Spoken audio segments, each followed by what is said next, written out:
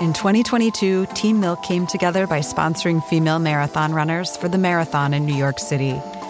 Today, they're more than 20,000 strong. In 2024, Team Milk is making an even bigger commitment to female runners and launching the only women's marathon in the U.S. designed for and by women. The inaugural Every Woman's Marathon will take place in Savannah, Georgia on November 16th, 2024. You can learn more and register for the marathon at everywomansmarathon.com.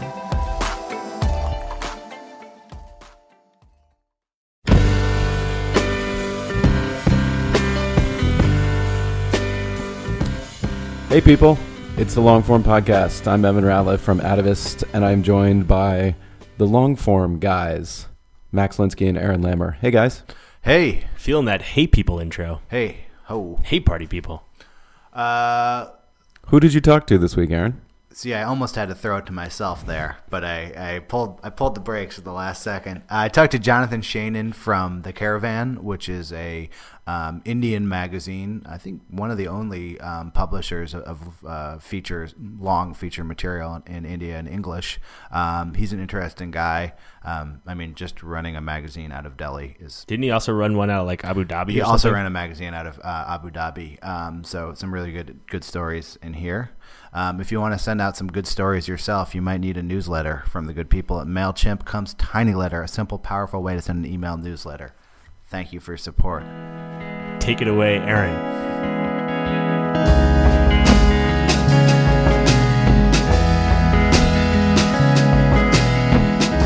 Hello, Jonathan Shainin. Hello, Aaron. How are you? I'm good. I'm very good. Welcome to America. Thank you. For people who aren't familiar with it, Jonathan is the editor of Caravan, which I have heard described as the Indian New Yorker. Yeah, I am. Do you like that description, or do you? Well, I should, as a point of clarification, I said I am senior editor at the Caravan. Senior editor. There are two people above me. Okay. But in practice, we're a harmonious team, and tend to do things together. And I am definitely the person who puts the pen to the paper. The New Yorker of India. Yeah, I like that. I mean, it's the easiest way to explain what it is, and I think both to Indians who have not heard of it, or to people here who are asking me like, well, what kind of magazine is it? What are you guys trying to do? I find it to be a very functional description. So let's rewind. Yeah. Because as far as I know, you're the only American I know that's editing a magazine in India.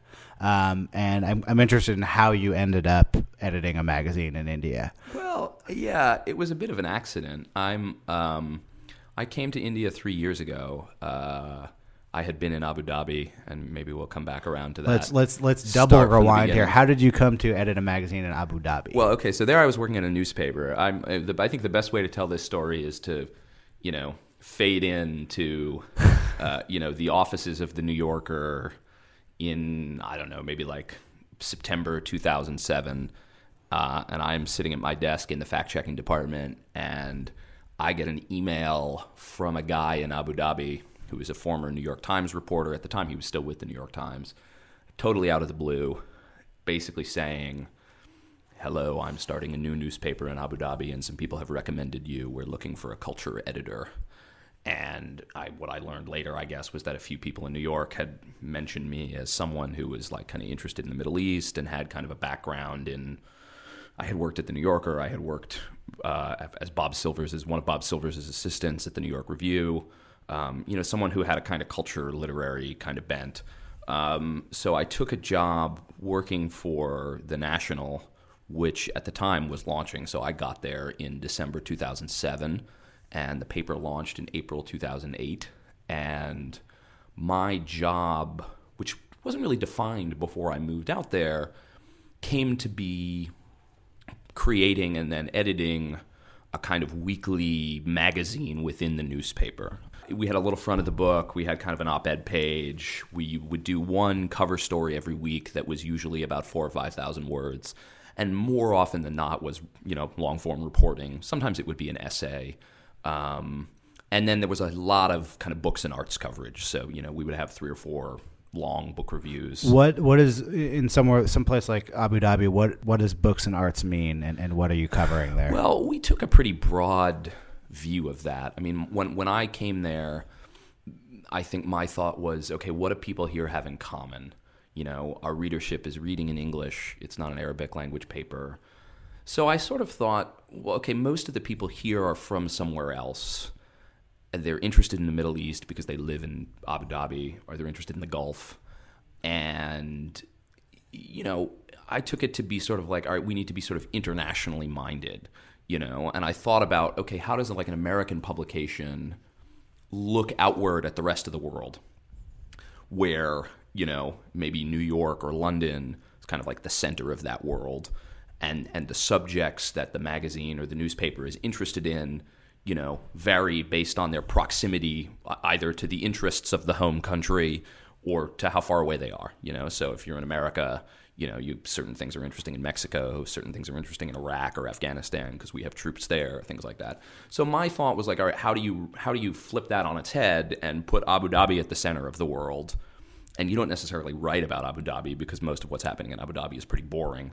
And we're also attached to a newspaper that's covering the UAE, you know, 7 days a week.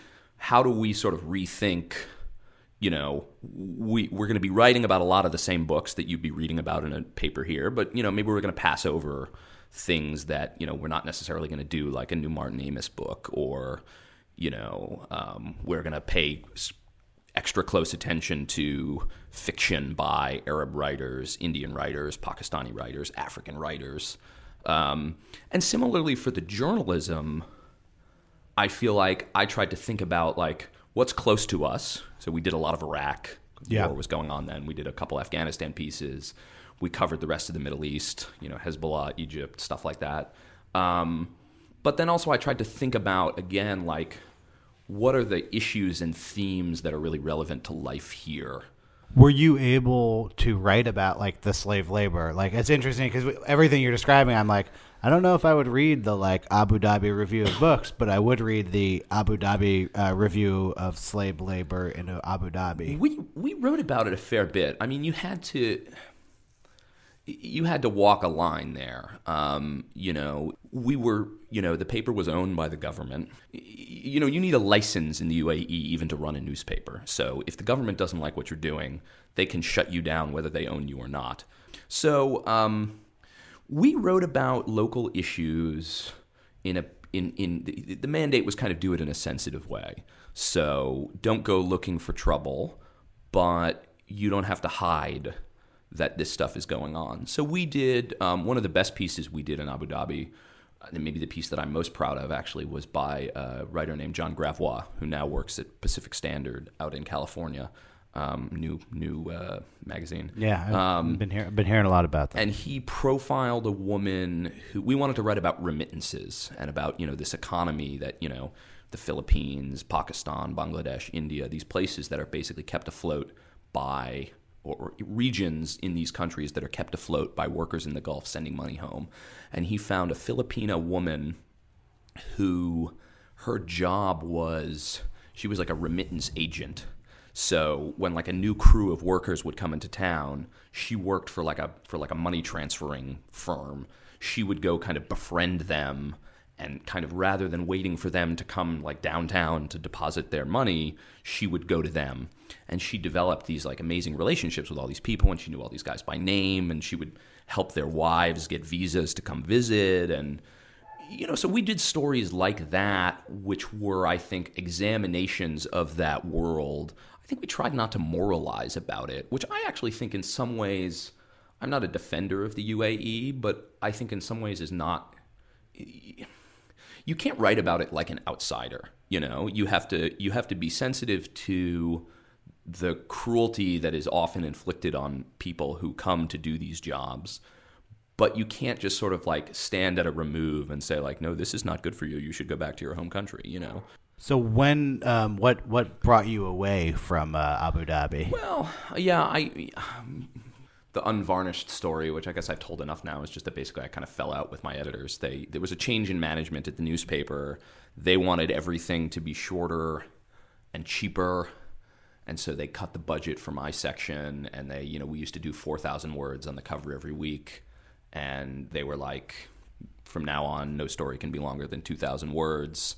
The idea of the Abu Dhabi paper originally, which I think is so amazing, is like, I think, was this sense, sort of reverse logic, where someone in Abu Dhabi said, great cities have great newspapers, and we want to be a great city, so we have to start a newspaper. I mean, it's very old-fashioned, I think, reverse causality way of thinking.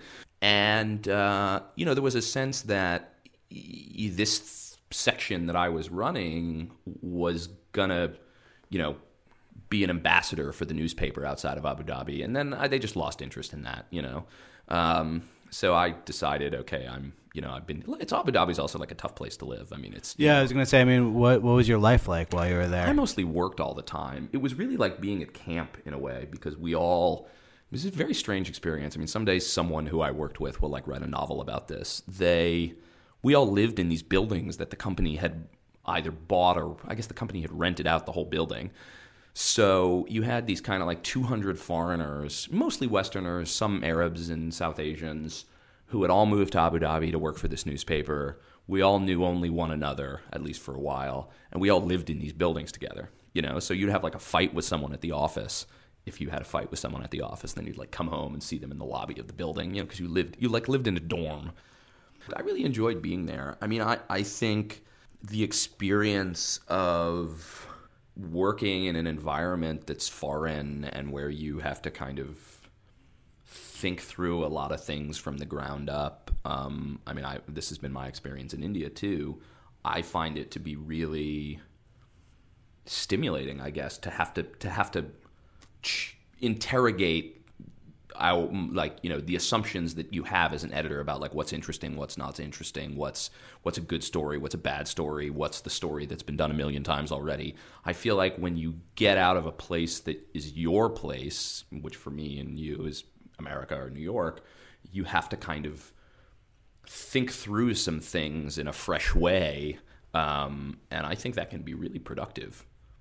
What brought you from Abu Dhabi to Caravan is in Delhi? Caravan is in Delhi. Basically, I was ready to leave Abu Dhabi, and I started talking to friends and trying to find out what other options were out there. And I really liked being away. I mean, at that point, I'd been gone for 3 years, and I felt like I just like wasn't ready to come back to America. I think work here had started to pick up again. I missed like the real bad years. But I guess I had like this bug for like being an editor abroad, and I had gotten to be really interested in India because, again, going back to this sense of kind of what does the world look like when you put Abu Dhabi at the center of it? India looms very large there, both in terms of the size of the country, the size of the population, the proximity to the Gulf, and then, of course, the fact that you have a large Indian population in the UAE. So some friends of mine put me in touch with people at Caravan. And this is after going on high. It is a historical publication. Yeah, so it had been it existed from, I believe, 1940 until 1988.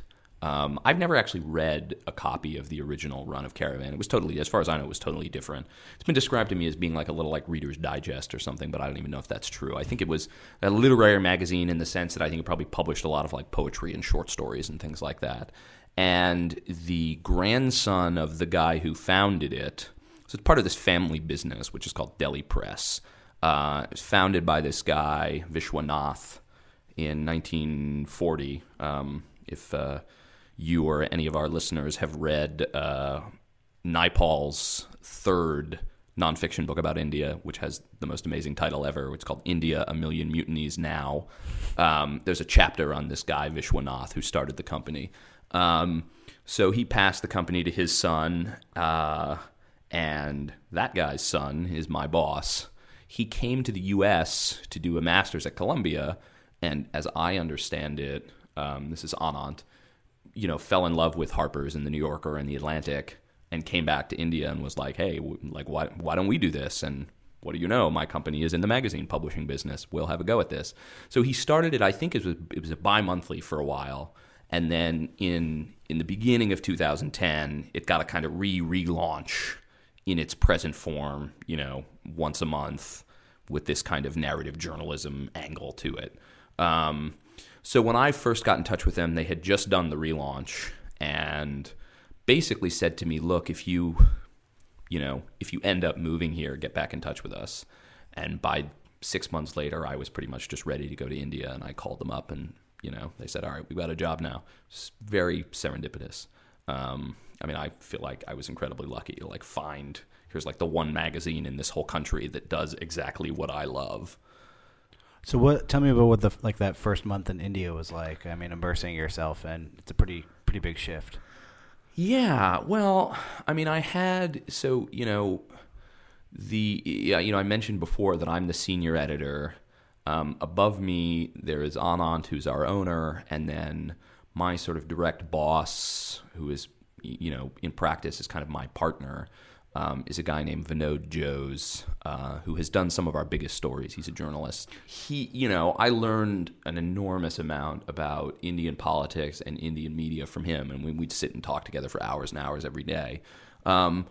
Basically, it was like drinking from a fire hose. I got there, I subscribed to 6 newspapers. I subscribed to every magazine that comes out. The 4 or 5 kind of weekly magazines. And I just started reading and reading and reading. I learned an enormous amount on Twitter, which sounds ridiculous. But I think what I was interested in was kind of, first you want to get to grips with the facts. I read books and I looked at histories and things like that.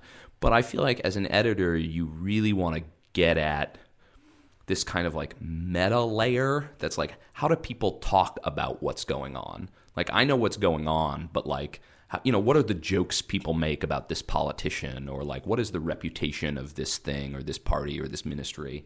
And that, I think, it's just sort of this osmosis. You have to just take in a volume of information, and at the beginning you don't really know what you're going to do with all of it, but you kind of think, okay, well, I'll join up the dots later. And then I think for me, what made it possible, or what was, I was lucky, I guess, was that it was my job to do this stuff. So I would have a kind of overview knowledge of something, and then we would do a huge piece, and I would then have to in order to edit that piece, to be working with the reporter, to be sort of doing the fact checking as I edit the story, and to be doing the kind of heavy editing that we do, I would have to learn, maybe not everything the reporter knows, but I wanted to know as much as possible. So I would read the transcripts of the interviews the reporter would do. Sometimes I'd read books about, the politics of Tamil Nadu or something. I felt like I just wanted to know enough, so that, often driven by kind of fear of embarrassment. How do you how do you manage a country the size of India and the number of stories that are coming out? How do you keep a handle on that? In some ways, it's just an extension of, I think, the problem of just magazine editing generally. I have my sort of philosophy, if that's the right word, of what it means to be a magazine editor, is that you start with this blank thing every month.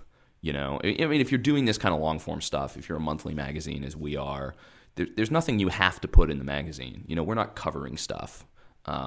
In a way where I feel like if you're the editor of a newspaper or something, you got a pretty good sense of what's going to go in tomorrow's newspaper because you know what happened today. So I think you start from the sense of okay, what's compelling enough that it's worth 6,000 words? And then what's the 6,000 word story that a reader, someone who's not a fanatic for long form journalism, a reader is going to be whoa, I got to read this, So maybe one of the things we've tried really hard to do has been to be pretty topical in terms of picking subjects that we think is sort of okay, this is news that's going to stay news. Because it takes us 4 or 5 months to do a story sometimes. So, you want to know when you send out that reporter in December that come May or June, either the subject is important enough or that what you're going to unearth is new enough that it's going to feel, when it comes out, someone's going to be holy shit, I got to read this. My line that I now have, the people who work with me now, I think we all kind of repeat it as a mantra, is there are two things for us. One is this idea of like, we're gonna do 3 stories a month for 12 months a year. So when a story idea comes up, it's like, is this one of 36? We're like, we got 36 slots here, and is this story that we're talking about worthy of being one of those 36? I think the other thing, and this comes, I think, in some ways with this question of like, what do you do from local or regional subjects, is like, why are we doing this particular story?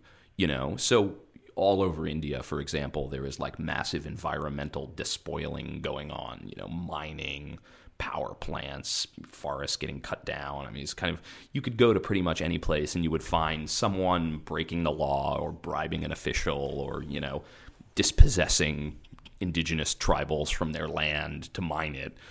But you can't write all those stories, and there's a kind of sameness about them if you keep writing them over and over again. So it's kind of, you're looking for, we have a story coming up that is about, people use this word in India, tribals, or Adivasis is what they're called, sort of native inhabitants of the land. They're, indigenous peoples. And these are the people who have borne a lot of the brunt of kind of the rapid development of the last 2 decades. And there's a community of these people in Maharashtra, actually, where they're really isolated, and the district that they're in has the highest rate of death due to starvation in the entire country. And we have like a grant that we were doing with a nonprofit, an NGO, where we were kind of, funding reporting. We'd get like, these people would kind of top up the cost of what it would take for a reporter to go to a story. So I've had a guy who's been back and forth to this fairly remote place like 6 times, and gotten to know these people and, spent a lot of time with them. And there I feel like, corny or not, the hook is like, this is the worst place. This is the place that's number 1. So at least like there's something to sell it with. That sounds really crass, but I feel like that's, when we're talking about like doing a piece on a politician or, doing a piece on a movie star or something like that, it's like, okay, well, why this guy? Like we need to be able to answer that question. Why are we doing this story instead of any of the 9 fairly similar stories we could do? Who is the writer who you're sending to this area 6 times, and who are the people who write for the Caravan, and how do you develop talent? Yeah, well, I mean, this is the hardest thing, I think, because there's not a pool of freelance writers. I mean, you can't make a living in India as a freelance writer. I mean, we don't pay that much money, and we can't even keep you that busy. I mean, if you were like really devoted to writing for Caravan, maybe you do 4 stories in a year. The guy we're sending to this area, this place, it's called Melgat, is a guy named Anosh Malakar, who is a newspaper reporter who's based in Pune. So in terms of you, Caravan being the only more long-form English language outlet, when you have writers coming from a newspaper environment or coming from a shorter magazine environment and you're assigning that first 5 or 10,000 word story, are you like, here's a stack of Xerox John Lee Anderson stories, please study these? How do you guide someone through writing their first feature? Yeah, we do a little bit of that. I mean, I give people a lot of New Yorker stories. I feel like you have to not just give someone a story, you have to kind of tell them how you want them to read it in a way.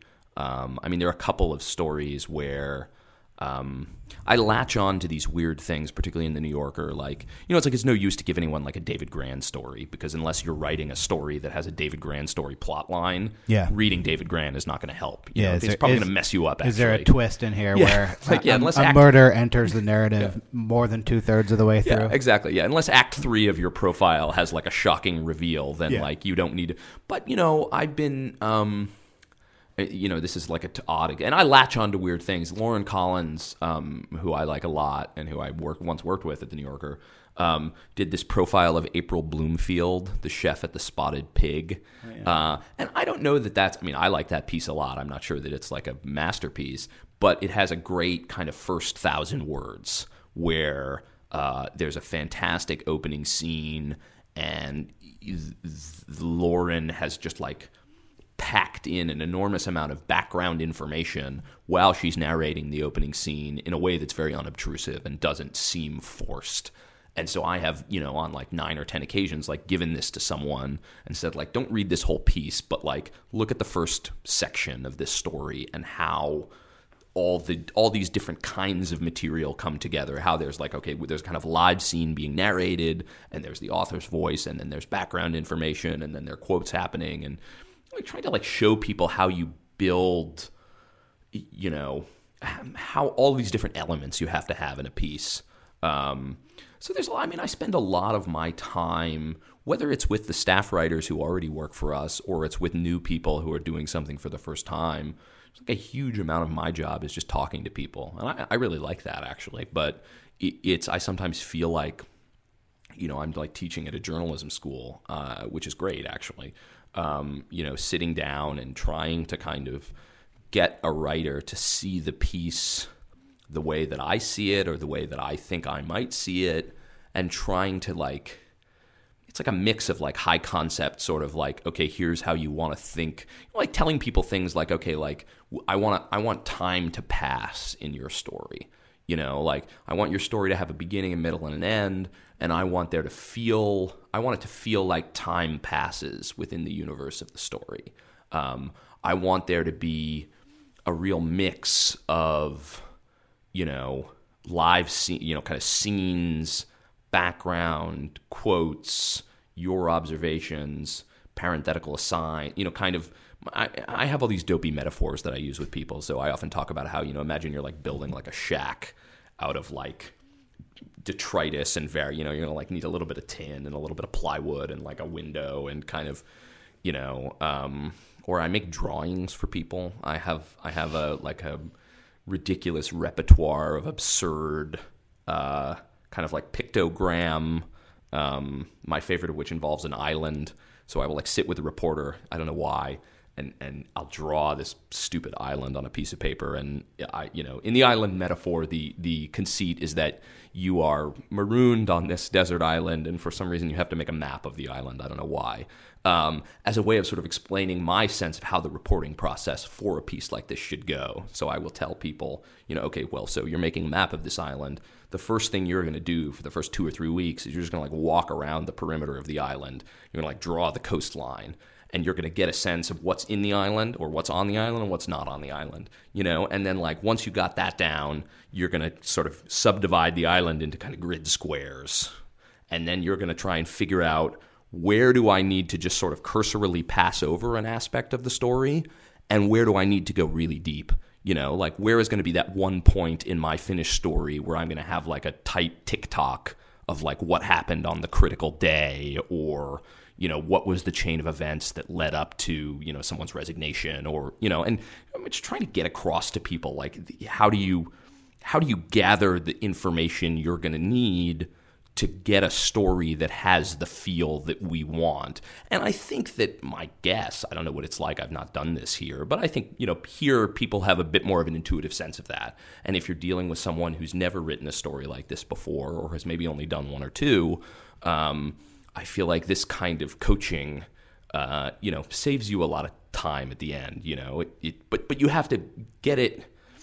What I find is that even people who read The New Yorker don't necessarily get what goes into making a story like that. This is where, for me, I think in a way, like being a fact checker was like an amazing job. Who are your readers? I mean, how much do you know about them? Well, I don't know. I mean, we get a lot of our feedback, I think, comes from social media, and it's funny, we're a kind of old-fashioned magazine in that, it's print and it's monthly and it's edited in a very laborious way. Social media has been huge and hugely important for us. I mean, I think I leave it to others to probably say how much the reputation of Caravan has grown in the last couple of years.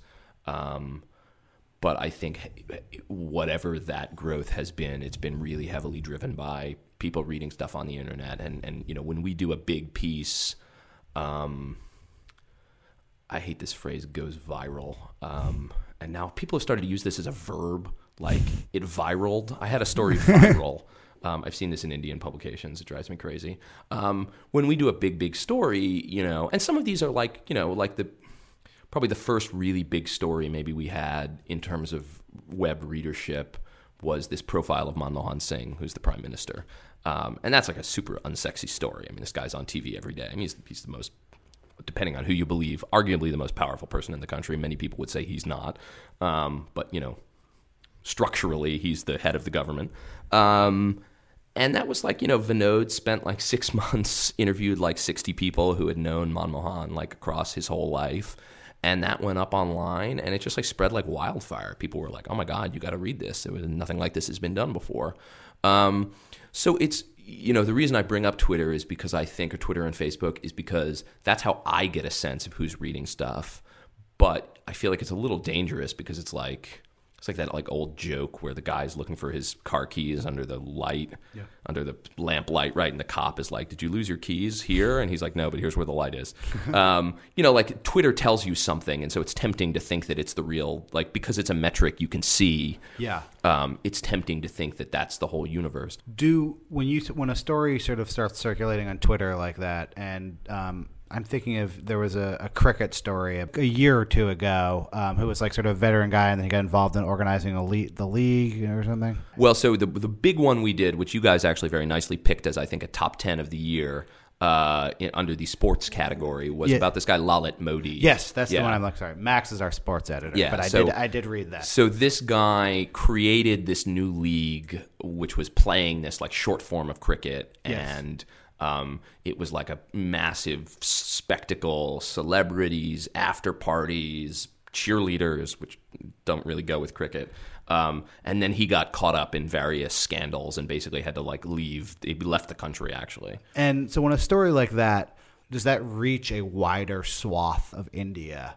Not simply in the sense of traffic, but in the sense of, oh, this is the kind of person I would not expect to read The Caravan, but because this is a cricket story or whatever, this can go further. Yeah, I mean, I don't know if it's cricket. I mean, people are as obsessed with politics as they are with cricket to a degree.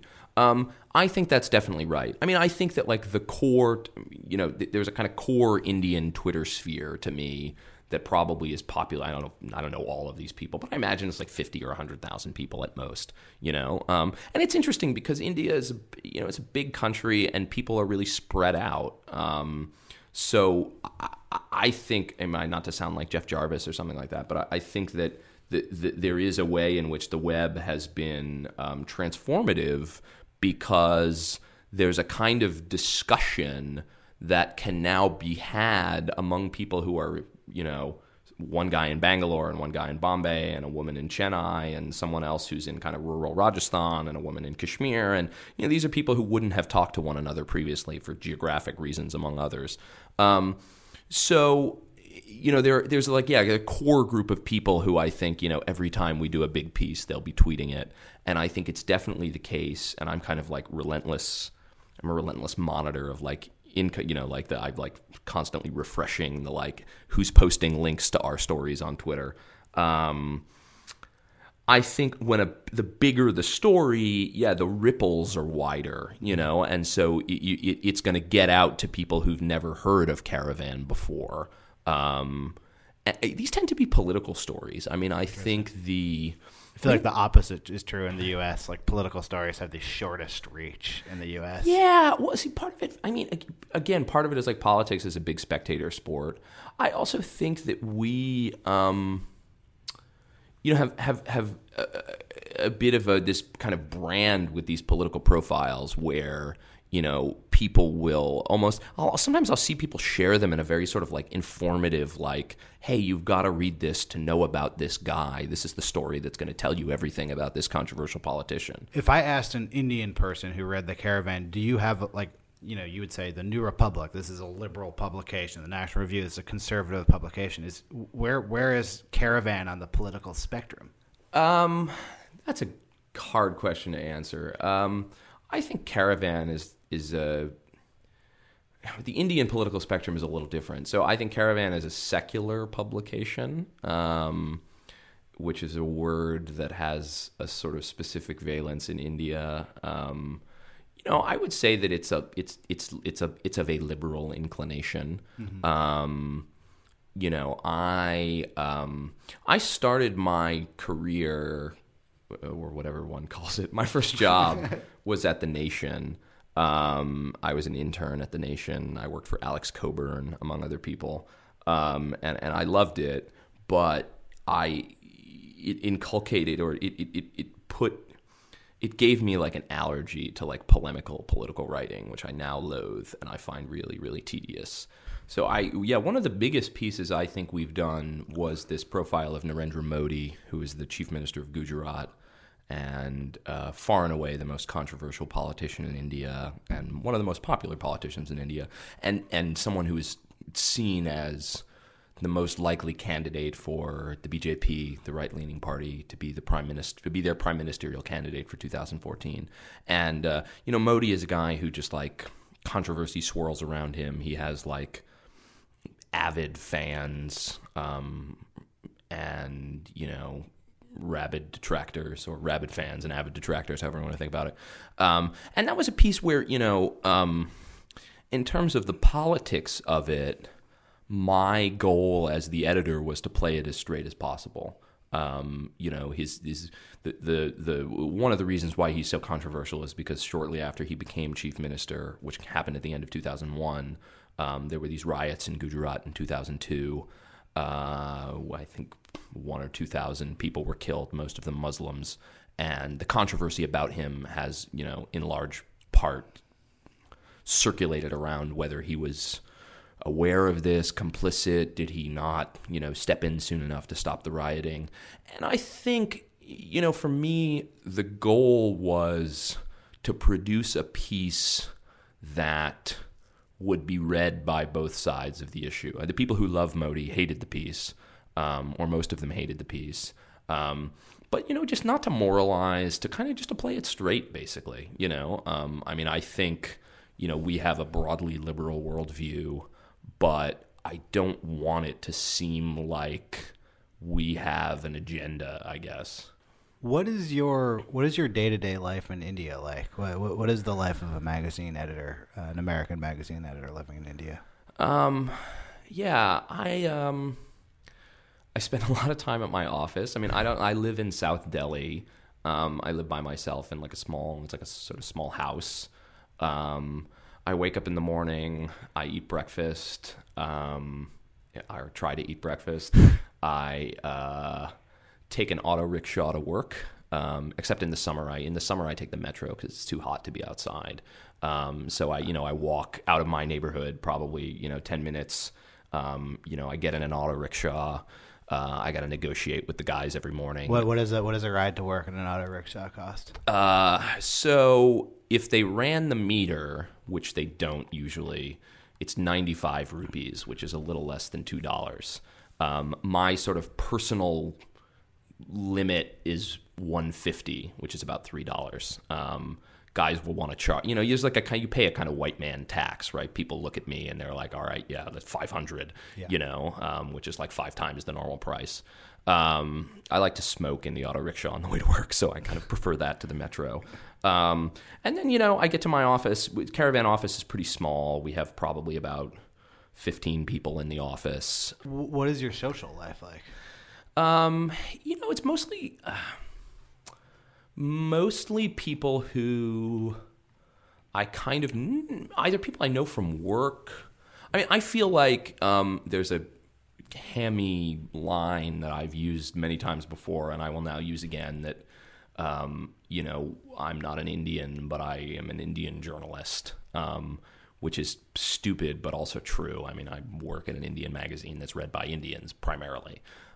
So most of my friends are other journalists. Some of them are writers I work with, like Samanth. Some are people who work at, other newspapers, or, they're freelance writers. I've gotten to know a lot of people. I feel Delhi has gotten to the point now, and Delhi is a small town. It's 20 million people, obviously, but the sort of literary journalistic Delhi can be a small town, So if I go to, a few weeks ago, there was a little party for Mohsin Hamid, who was coming through town to, launch his new book. And I go to a party like that, and there are 50 people there, and I know 40 of them, because they're just it's not that, it's not a big place. Has it been strained for you to make a life in India? Do you date in India? Well, no, I haven't. I mean, I have I have a girlfriend who lives in America. No, it's not really. I mean, people, I think it's not that weird to be. I don't know how to describe this. I mean, it's. I'm hyper conscious of being an outsider in a way. I for a long time refused to write anything about India. People would ask me, and I would say no, mostly because I was afraid I would embarrass myself somehow.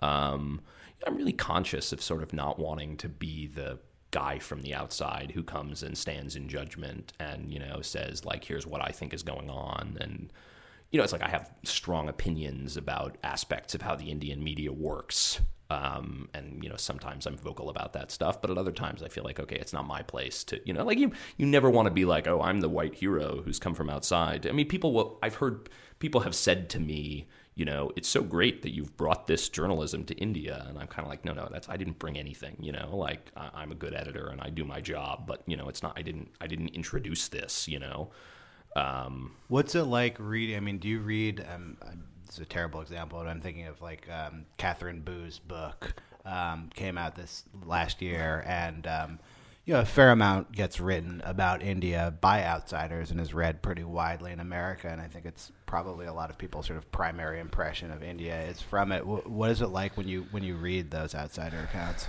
Well, I mean, the quality varies, I think. I mean, I'm probably nastier about some of this stuff than I should be. I think I have a reputation among other foreign journalists in Delhi as being like that guy on Twitter who's going to say that your piece was bullshit, or who's going to make fun of you when you write a story about monkeys in Delhi, as if that's news. Kate Boo's book I think is like a masterpiece, and I mean, I wrote a review of that for Book Forum. I think the level of commitment that she put in, and the sort of like. That to me is it's what I want everything to be like in a way. I mean, it's just sort of like relentlessly focused on telling a small story, not on trying to sort of, I mean, it's like, that's not a book that's about like drawing conclusions from stuff. It's basically about like, here's the way this thing is. I realize that's an illusion to a degree, but, I think that some writers come, and often I think maybe this is driven by the perceived needs of the news desk, back in New York or back in London, with a kind of preconceived storyline. And they go looking for stories that validate the storyline or that, are notable because of the storyline. I think the people whose work I really appreciate are people who are much more open just to kind of like learning from India and kind of immersing themselves and just letting things be what they are. There's a sort of idea that I think defines a lot of journalism, actually, that like things have to be emblematic of something else, So when you do a story in the New York Times about Dharavi, which is the big slum in Mumbai, it's not about Dharavi. It's about like the idea of slums, And I feel like one of the things that's great about Kate Boo's book is that like it doesn't try to be more than it is. It's like it's a microscopic and very precise portrait of this very specific place. And I'm sure there are bits in the book where, Kate ventures a bit beyond that and, draws some conclusions, but it's not making an example of anything. And that's what I find irritating. Is this attempt to kind of like take some singular thing and kind of construe it as like, oh, this tells us everything we need to know about India. It's interesting because my next question was going to do that exactly, which was to ask, so you've been in India 3 years now? Almost 3 years, yeah. Do you see changes in India? Like so much of what's written about India is sort of about the new India and how quickly things are evolving and so forth. As someone who has been there, not for a long time, but long enough, has Delhi changed in your time there? I don't know that Delhi has changed exactly, and I'm not someone who like spends a lot of time like out on the street, right? I mean, I take my auto rickshaw to work and back. There's huge swaths of Delhi that I've never set foot in. I mean, Delhi's like an enormous city.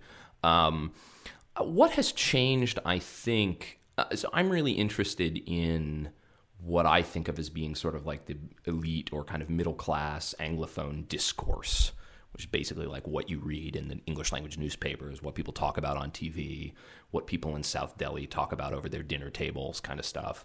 And I think the storyline that I'm interested in is that there was a great deal of optimism among this class in the late 2000s, maybe like through kind of 2008, 2009. The economy was growing really fast. India seemed to be kind of earning a new level of respect on the world stage. And that has kind of slowly and steadily unraveled from kind of 2010 onwards. And you can if you're paying close attention, to anyone listening in India will appreciate this, that, it started with the Commonwealth Games, which came to Delhi in 2010 and were, everything was like not done on time and the buildings were falling apart. And then all of these officials who were involved in planning this thing ended up in jail for corruption. And kind of from then onward, it was sort of like scam after scam after scam. And the economy started slowing down, and you had the rise of this big anti-corruption protest movement that really galvanized a lot of middle-class Indians who were kind of like, mad as hell and not going to take it anymore, so to speak. So I think there's like a real... I don't know, there's like, it's not despair exactly, but I mean, there's this like sense of kind of like promise betrayed. And I think it's curdled a bit. I mean, I think there's some corners of this elite or this kind of upper middle class that are really angry. I mean, the government of the day, which is headed by the Congress Party, is truly loathed by a lot of people. And in some ways that loathing is totally justified because the government is incompetent and it's corrupt. I sometimes wonder whether the level of incompetence and corruption is sufficient to explain. I mean, I think like there are things that are wrong that can't all be pinned on the government. But I think that anger is like a new thing, and I think it reflects, again, this sense of like, what happened? We believed that this economic boom was going to kind of wash away, caste discrimination, for example, or, gender violence. I mean, gender violence was not so much an issue back then, violence against women. I mean, that's been a post, since January of this year when it was a huge, Delhi rape case. Is this something you can see yourself doing for a lifetime? I don't know. I mean, it's the answer is probably no. I mean, I don't want to leave. It's like the most fun I've ever had. It's also, I'm a little burned out. I mean, it's not uncommon to, sleep at the office for 3 or 4 nights at the end of the month. I think it's like the greatest place to be. I mean, I think it's an insanely fascinating country. I think it's a place where the kind of work that we are doing and that other journalists are doing is really appreciated. Because we're filling a niche that was not previously occupied. I mean, I think you come back. I think if you started Caravan in America right now, no one would care. There's like no. I mean, maybe some people would be into it, but like, there's no shortage of this kind of. You'd be like in a warehouse in Bushwick, yeah. like. Exactly. So on the other hand, I think. There's a limit, I think, to how long you can be in another place, and how. Maybe it is a question of sort of deciding for me personally, like, okay, do I want my life to just be here? Or at some point, do I want to think about like, okay, I need to come back and figure out what it is I can do in America? I think that as far as I'm concerned, like Caravan is like a never ending project. I think we've come a long way, but every month I feel like, all right, we can make next month better than last month was. And is it self-sustaining? I mean, if that auto rickshaw crashed, is it running on its own, or is it being pushed by you at this point? No, it's never been pushed by me. The story in terms of kind of personnel in the last couple of years has been that as the reputation of the magazine has grown and the circulation has grown and the ad sales have gone up, we're still not making money as a standalone entity. I mean, the company that we're a part of makes money on its other magazines. But we have expanded the staff. We've been able to, when I started, there was, basically in terms of the editorial, there was Vinod, there was me, there was a copy editor, there were a couple of people who just had worked on specific sections, and there was one staff writer who was an intern who had been promoted up to being a staff writer and was being paid like peanuts. This is Mehboob, who I think you put up a couple of his. He did this great story about these Kashmiri guys who went over to Pakistan to fight in kind of the insurgency against India and then got stuck there and have now started to sort of dribble back. Mehboob is a great reporter. And one of these people is just this really driven young guy, he's probably 28, 29, who has a real skill, I think, at getting people to trust him. So we've added 3 more staff writers. We've added 3 more editors. It's increasingly starting to feel more like it's kind of a real institution where, there's a hierarchy of people doing different things. That seems like as good a place as any to taper off there. And thank you very much, Jonathan Shainin, for coming in. Cheers to you. Thank you, Cheers Aaron. in here. This is fantastic. Our editor is Lauren Kirchner. My co-hosts are Max Linsky and Evan Ratliff. Our fantastic sponsor is Tiny Letter from the good people at MailChimp. We'll see you next week.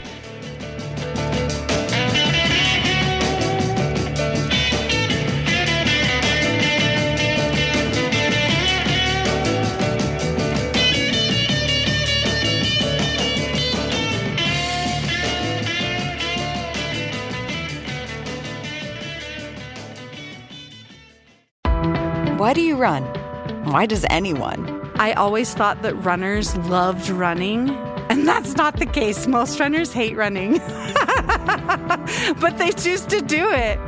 In the new docuseries Running Sucks, brought to you by Teen Milk, Abby Ayers learns why women runners everywhere are driven to go the distance. It really is about taking my power back and proving myself wrong. Teen Milk is about fueling women's performance and helping them along their marathon journeys.